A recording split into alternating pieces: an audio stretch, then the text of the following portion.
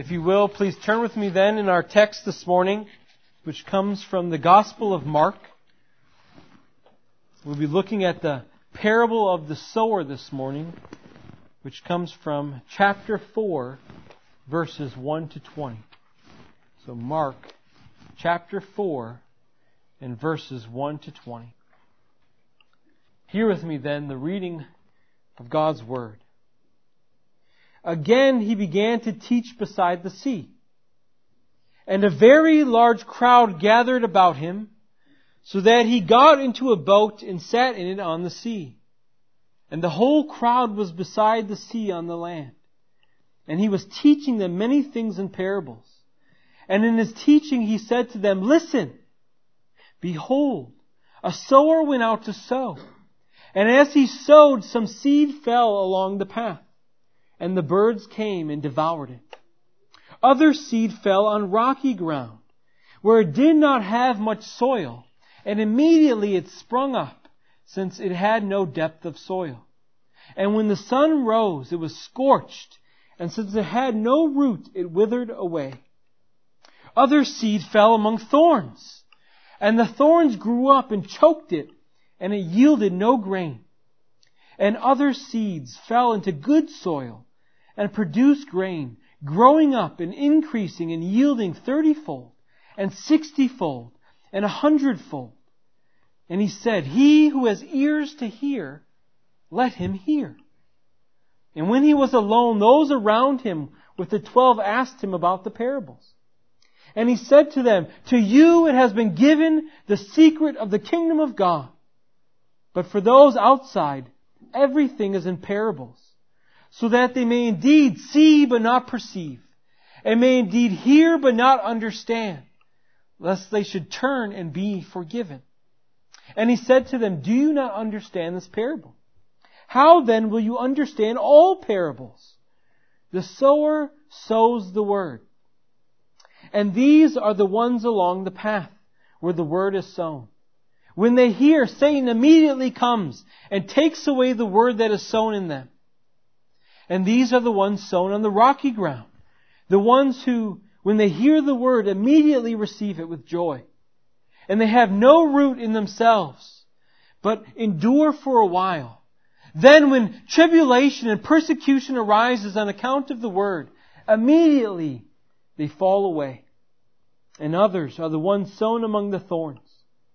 They are those who hear the word, but the cares of the world and the deceitfulness of riches and the desires for other things enter in and choke the word, and it proves unfaithful.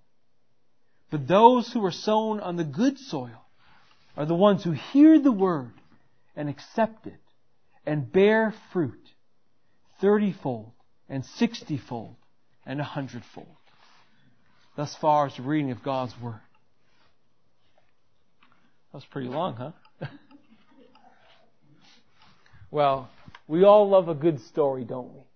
We all love a good story. For those of us who are parents, I'm sure when our children were younger, we would tell them, go grab a book and come bring it to mom and dad and, come sit upon our lap so we can read it to you. And the child would get real excited and they'd run over and grab their book and come give it to you and sit on your lap for you to read it. Even adults, we like a good story, don't we? And we know this because, if someone comes into our presence and they say something like, you wouldn't believe what just happened to me. Right? What happens? Ears perk up. We gather around, even if we don't know the person, because we want to know the juicy details of the story, don't we? But what makes a story good is also having a good storyteller who is able to keep you engaged. Right? When parents read a bedtime story to their children, when they do so, their voice fluctuates. They use gestures. They're very demonstrative, perhaps. Nobody likes a monotone reader who just sits there really stiff and talks like that, right? Nobody likes that. You have to draw interest if you want to keep people's attention, whether that's children or adults. And these stories can come in many different fashions and forms, can't they? Right? We can tell a story using a poem, where you use some sort of rhythmic pattern, which is catchy for the children and quite memorable for them. You can also tell a story by using what's called a fable or a tall tale, which is a short story that's fictionalized, that usually uses some personalized creature, right, like a turtle or a fish or a goat or something, in order to convey some truth to its reader. Well, another genre of storytelling is the parable. And this is the method that we read here today in our text and that Jesus uses throughout the Synoptic Gospels. Now, a parable has been described as an earthly story with heavenly meaning. A parable is an earthly story with heavenly meaning. And so it differs from let's say, a fable, because a parable is a real life story from which truth is drawn. Parables are used to draw people in because in telling the parable, the listeners can actually see themselves in the story. Telling a parable also allows Jesus to, with little words, say a lot and to cause the hearers of it to think. Right? They're left thinking about the meaning of what it was that He just said. Now, thankfully for us, in our parable today, we have the benefit of being told what the parable is. And I say that's a benefit because not all of Jesus' parables are explained to us. Now, this parable of the sower can have many different names depending on who's telling the story. It's been called the parable of the sower. It's been called the parable of the seed. And it's been called the parable of the soils. Now, this is because whoever is telling you the story is trying to emphasize some particular aspect of the parable that they perceive to be the focal point. But one thing that does not change with this parable is who or what the sower, the seed, and the soils are. Now, the soil is none other than Christ our Lord. We are told this in Matthew's Gospel, in the parable of the weeds. In chapter 13 and verse 37, Jesus says this, "The one who sows the good seed is the Son of Man." So Jesus is the sower. And I would say by extension today, His ministers also would fall in line with that as they proclaim the Word of Christ. Now the seed is the Word of God. And we know this, for as we read this morning, we can look at a passage just like, or a verse just like in verse 14 where He says, "The sower sows the Word." Right? So the seed is the Word of God. And then lastly, we have the soils. And the soils are the hearts of men and women. And we know this because in the parallel telling of this story in Matthew's Gospel, Matthew says in verse 19 of chapter 13, "When anyone hears the word of the kingdom and does not understand it, the evil one comes and snatches away what has been sown in the heart." Okay? So it's important for us to get these three right so that we get the parable right. So the sower is Christ and by extension His ministers. The seed is the Word of God and the soils are the hearts of men and women. And so this morning, as we look at this parable now, we want to break it down under three headings in order that we might get the deeper sense of its meaning. And that we might draw out of it what it is our Lord wants us to know. And so the first heading is the unprepared soils. Unprepared soils. The second heading then is the prepared soils. The prepared soils. And then our third heading is the difference in preparation. So we have the unprepared soils, the prepared soil, and the difference in preparation. So we see then Jesus begins in verse 3 by saying, "Look." He's saying, "Listen. Hear what I'm about to tell you, for it is very important." And He says, "There was a sower who begins to sow, and some of the seed falls along the path." Or it falls along the road. And now what's interesting as we start to dive into this parable is the way in which they farmed in these days. Because it's different than the manner in which we do today. Probably about 15 years ago, my brothers and I, we dug a really big garden for our mother. But one of the first things that we had to do is we had to go rent one of those, plow machines. I don't know the right word for it. those plow machines to dig up the ground. Before then, you would lay the seed. But here we see actually the reverse. The sower has gone out and he is just casting seed on the land. And what they would do then is usually they would have a stick with a pointed edge at the bottom. And as they would walk, they would break up the ground with the stick so that the seed would then fall into the recesses of the earth. And so then it's easy for us to understand why some seed never grew. Because the sower never went through and broke up the ground underneath it. So it just sat on top of the earth. And so we are told this is why the birds then just came and they ate up the seed. But what I want us to see and to learn is that just as the sower casts seed all over the place, right, our Lord likewise spreads the word indiscriminately and widely to all who are near Him. For many of us, we have a tough time walking up to people and engaging them in conversation, especially if we don't know them. And even a harder time to do so if we want to talk to them about the Word of God. But this is in fact what Jesus did. We see this in these first 3 chapters of Mark's Gospel. He would talk to anyone who was near Him and around Him about the Lord, about the kingdom of God, about the glorious news of the Gospel. In chapter 1, He walks into the synagogue and exposits the Word for all who are there to hear. Not only then, He preaches not only in the synagogue, but in homes. He preaches not only to John's disciples, but to the followers of the Pharisees. He preaches to tax collectors, and He preaches to sinners. He was not shy about preaching to all people. And when we see this as Christians, we ought to be struck to the heart. We ought to be convicted. For here we see Jesus' love for people. And it's demonstrated in that He never left an opportunity to share the gospel. He never walked away not sharing the gospel and missing the opportunity when it presented Himself. How many of us can say that? How many times have we been in the presence of unbelieving family members, mothers, fathers, or friends, and the opportunity has arisen to share with them the good news of the gospel, and we passed up on the opportunity? And what happened? In the car ride home, what are we doing? We're usually kicking ourselves, aren't we? We should have told them about it. This was our opportunity. This was our chance. How many of us have had opportunity to invite people perhaps to church, knowing that faith comes by hearing the Word. They need to sit under the preached Word. And yet for some strange reason, we just don't do it.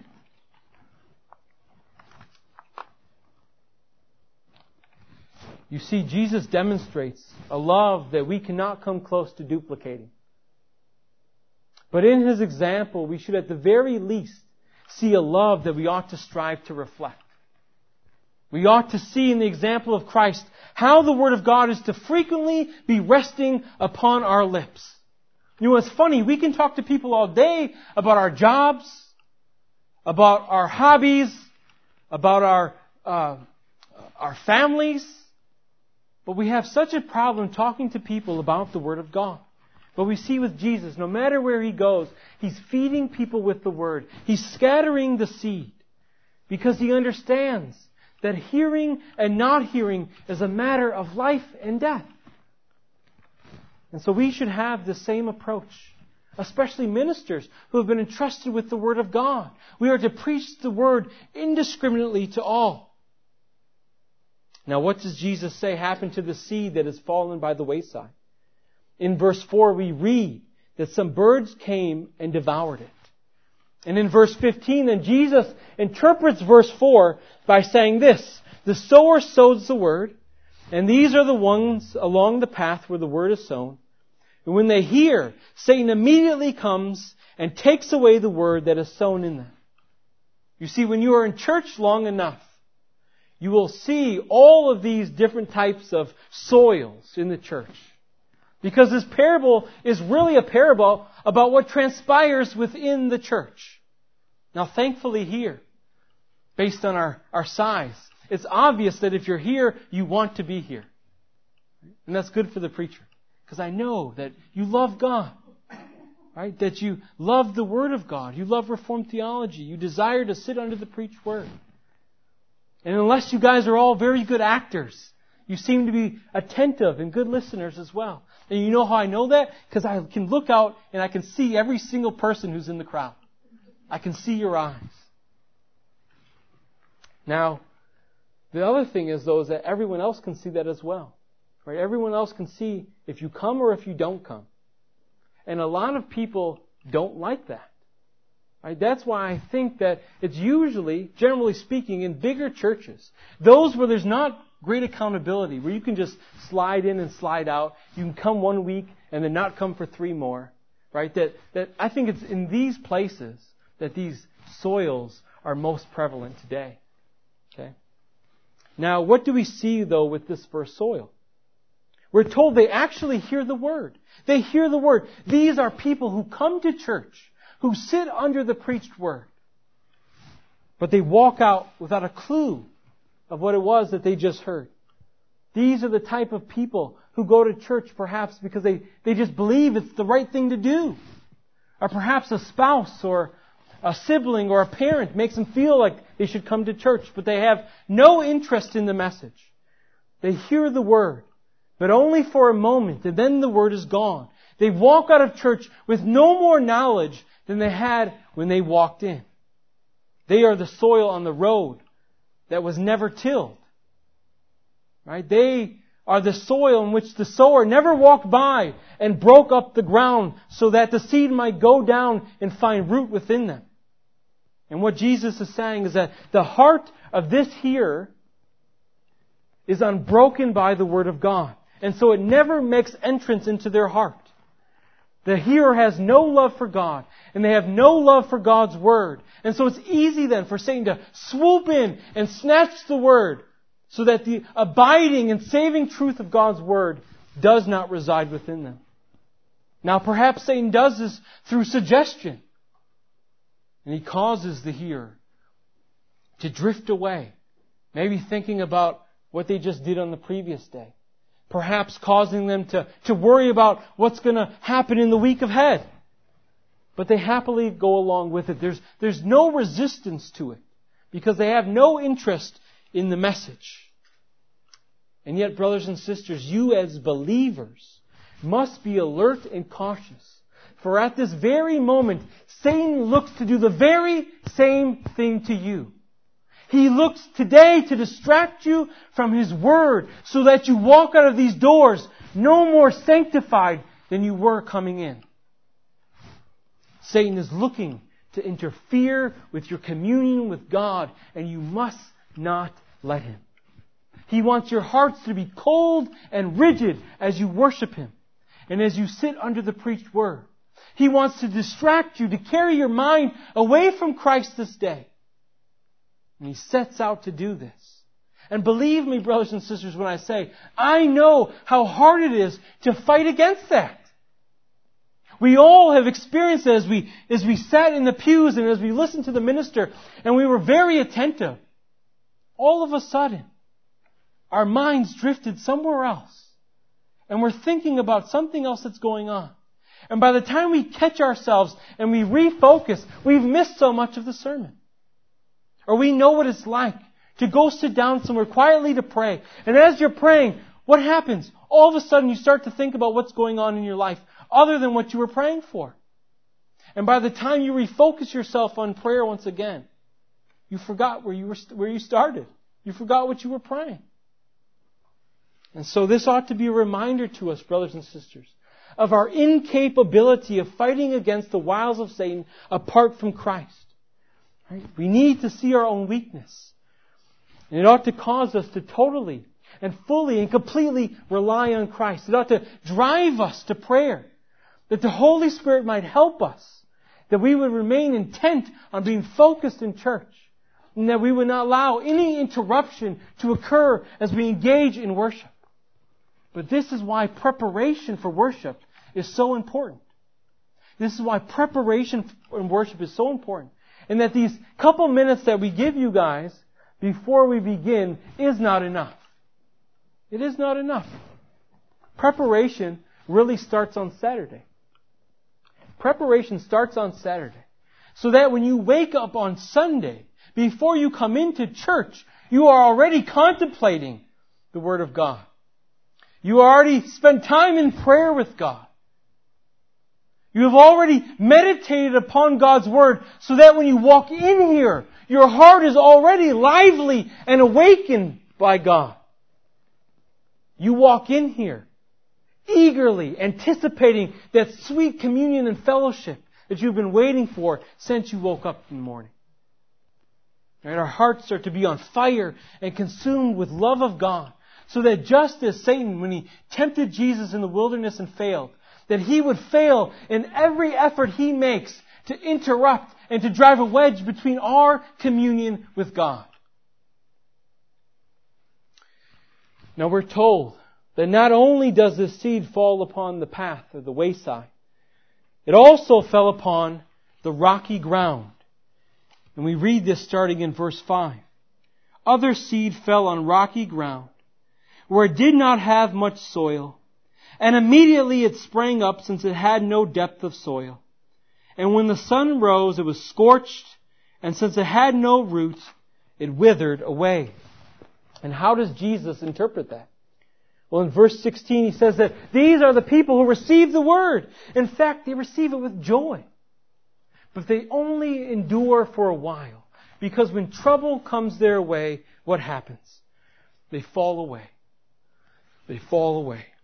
Now, many of us probably know people, or have known people, who fit this profile. I think a lot of times this occurs in churches where the whole counsel of God is not proclaimed to the people. You know, where the leadership in those churches get together and think about and strategize on what topical sermons they are to preach to the people that the people want to hear. See, but that is so dangerous. Giving the people what they want to hear. Right? Telling them that God just wants you to be happy. And so people hear this week after week after week, and yet when people come into the church, people who struggle, people who are dealing with issues, and they hear this, and yet they have no happiness in their life, and they're having troubles, and they're ill, and they have struggles. What happens then? When they aren't happy as they've been told they ought to be, soon they fall away from Christ. But the promise that they are given is not a promise that actually Christ gives to people. He does not give us that promise. In fact, this gives only a false interpretation or a false impression of what the Christian life entails. But this is also a result of biblical illiteracy in the church. Biblical illiteracy in the church. People don't open up and read their Bibles anymore. This is why we have so many, why we lack so many strong churches. Right? There are no longer Bereans in the church who go home and who read the Scriptures to see if what the ministers were saying were so. People come to have their ears tickled, not to render to God what belongs to God. Worship and praise and honor and glory. Instead they come in order to see what they can get out of it. And so they have no stability because the real work of the Spirit has not occurred within their heart. And so because they don't actually know what the Bible says, or because they actually never heard a true gospel presentation, they don't know that Jesus says that all who are to come to Him are to count the cost of what it means to be a disciple. They don't know that the apostles told the saints that there will be tribulation continually until the Lord returns. And so because they do not know their Bibles, they are unaware of the lives of the early saints. They are unaware that as Jesus sent the apostles off to preach the Word, in Matthew chapter 10:22, He tells them, they will be hated for my name's sake. You see, when we become Christians, the promise is not an easy life. But in fact, if you continue to read on in verse 22, the promise Jesus gives them is, and the one who endures to the end will be saved. It's that you're going to experience trouble and hardship. But the one who endures to the end will be saved. It was probably not but a month ago that I read off to you the list of the 11 apostles who were true apostles of the Lord. And what happened to them? 10 of them put to death and 1 of them banished. In fact, as Christians, We ought to look at persecution in a completely different way than the world looks at persecution, and the way that the world looks at suffering. Today in society, if someone suffers, if someone is going through troubles, usually we think they must have did something wrong and it's a bad thing. But in fact, as a Christian, we ought to see that suffering and being mistreated and being hated by the world is a good thing. And to not be mistreated and hated by the world, in fact, is the bad thing. This is what Peter tells us in 1 Peter chapter 4, verse 14. He says, if you are insulted for the name of Christ, you are blessed. Brothers and sisters, when you are insulted for the name of Christ, do you count it a blessing? Do you count it a blessing? You ought to. Jesus says, a servant is not greater than his master. If they persecuted me, they will likewise persecute you. Large parts of Christianity today say that we are to have unbroken joy and happiness as Christians. That we are not to suffer pain and anguish. And they look upon those who suffer and think they must have did something wrong, or perhaps God doesn't love them as much as He loves someone who appears to have that joy and that happiness. But in fact, brothers and sisters, when persecution and when trials arise in your life, it is not a lessening of the love of God in your life. It is not a taking away or a retracting of God's love in your life. Rather, those sufferings, those trials, and those persecutions are acts of God's love in your life. That is why we ought to see them as blessings. Because in fact, they draw us into closer communion with God because they drive us to the foot of Christ. I mean, look at Christ's example. As He suffered before He was about to be crucified, what did He do? He went off and prayed. He was driven to prayer. And so likewise, we ought to be driven to prayer. But for those in the church who have this rocky heart, persecution and trials when they arise simply demonstrate that seed, that word, never took root in their heart. The words superficially clung to their hearts, but never made way. Their reception of the word did not result in a changed heart. At the first sign of any real trouble, the profession they made, when it impacted their life and their happiness, caused them to flee. Caused them to flee. Now, I want you to understand that it's not as if God wants His people to be unhappy and miserable. He does not want that. In fact, He wants us to be happy and joyous, but not in the way that the world sees it, or even in the way that many Christians view it. They view their happiness and joy connected to seeing their own will be done. That's when they're happy. Our happiness, though, ought to coincide with seeing the glory of God advance.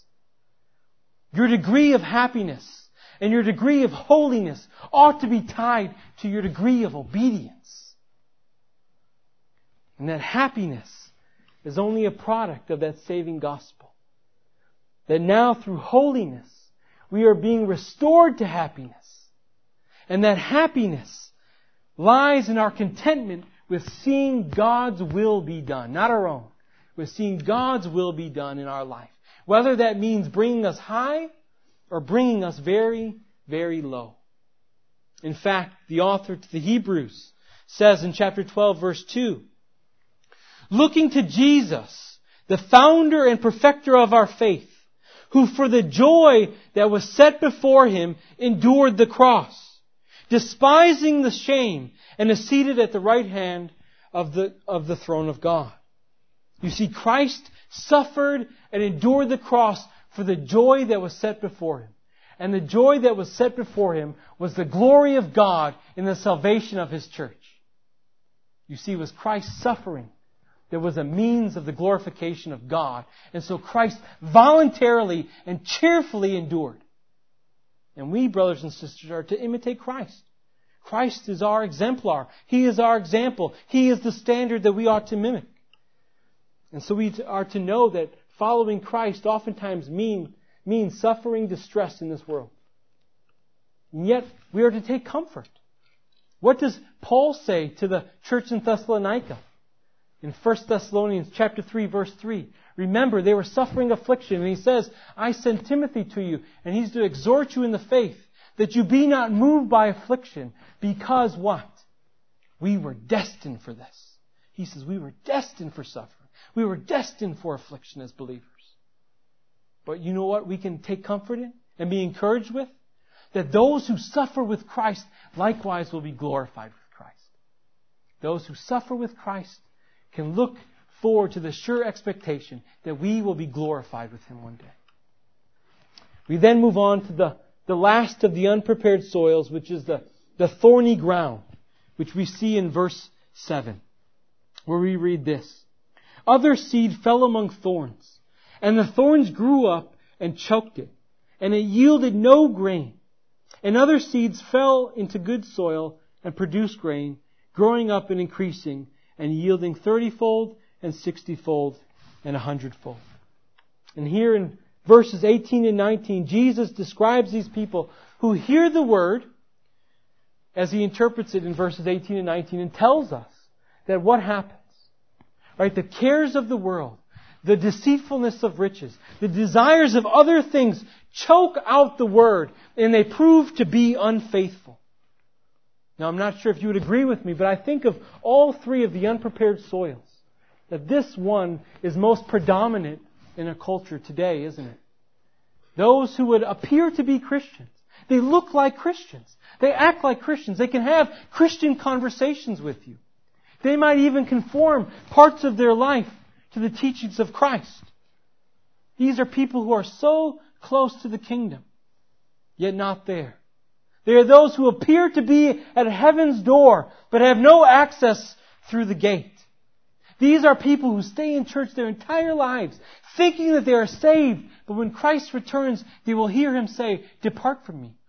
I never knew you, you workers of lawlessness." And why is that? Why does He say that? Well, Jesus says because they were unfruitful. Their chief love was the world, and so they were unconverted. James asks, can anyone say they have faith but not works? And his answer is what? It is no. Remember what we read not a few weeks ago. As Jesus' mother and brothers were outside the house, what does He say? Whoever does the will of my Father, that is my brother and sister and mother. And yet anyone today who does the will of God doesn't do it because there's something inherently faithful in you. But rather it's because God-produced faith never fails to bring forth God-produced works in the life of a believer. And so, even though week after week, Sunday after Sunday they came, the Word of God never penetrated the hard exterior shell of their heart. And so they maintained a love for worldly things. And they continued chasing after worldly things, trying to find satisfaction in worldly and earthly things for which you will never find it. They were constantly trying to fill a void they felt in their life through these earthly, worldly, and temporal things. And yet, brothers and sisters, I think that this is actually the reason why we see so much of these three unconverted soils in churches today. It is because as human beings, created in the image of God, we long for and are attracted to the eternal. Right? All creatures. We long for and are attracted to that which is eternal. St. Augustine said this, that the heart of man was created for God, and that it cannot find rest until it rests in the Father's heart. He continues to say that all men seek after God, but they do not seek Him in the right way. They seek Him below when He is above. They seek Him on earth when He is in heaven. This, brothers and sisters, is why we are told as believers to seek Him in heaven, to set our minds upon heavenly things, upon spiritual things, because that is where our life lies. We are told by Paul in his letter to the Colossians that your life, if you are a believer, is hidden with God in Christ. You have died to this world. And so I ask you here today, have you died to it? Have you died to the love of money? Have you died to the love of sin. Because it is sin that makes the hard heart, makes the heart hard, and unreceptive to the Word. We see this in Pharaoh in the Old Testament. We see this with the scribes and the Pharisees in the New Testament. But the heart of faith, brothers and sisters, is pliable. It's soft. It's bendable and moldable by God. And we see this in those two groups of brothers that we've read about so far in Mark's Gospel, haven't we? James and John and Simon and Andrew. They were willing to give up all for Christ. They forsook the world in order to follow after Christ. And so the question is, have you? Have you? Now we have to save points 2 and 3 for next week. But a reality that we see so far is that 3/4 of the hearers are not truly converted. It is not the majority, but the minority that make up the good soil. But as we will see next week, it has nothing to do with the goodness of the soil, but rather it has to do with the goodness of God. As Christ the sower takes the stick and breaks up that hard ground of our heart, and He cultivates it, and He tills it, and He causes it to grow. But He does it with the seed. He does it with the Word. And so this ought to teach us this morning how important it is for us to be here at church, to be attentive, to sit under the preached Word. It ought to cause us to love Christ even more when we hear about this. As we understand His love and His mercy and His generosity, as He scatters forth that seed, as He spreads that Word all over indiscriminately to all people. Yet it also ought to cause us to grow in a greater appreciation for the Word of God, right? For the seed of God, knowing that no root can be established in you and I apart from both the sower and the seed. Please, if you will, bow your heads with me in prayer.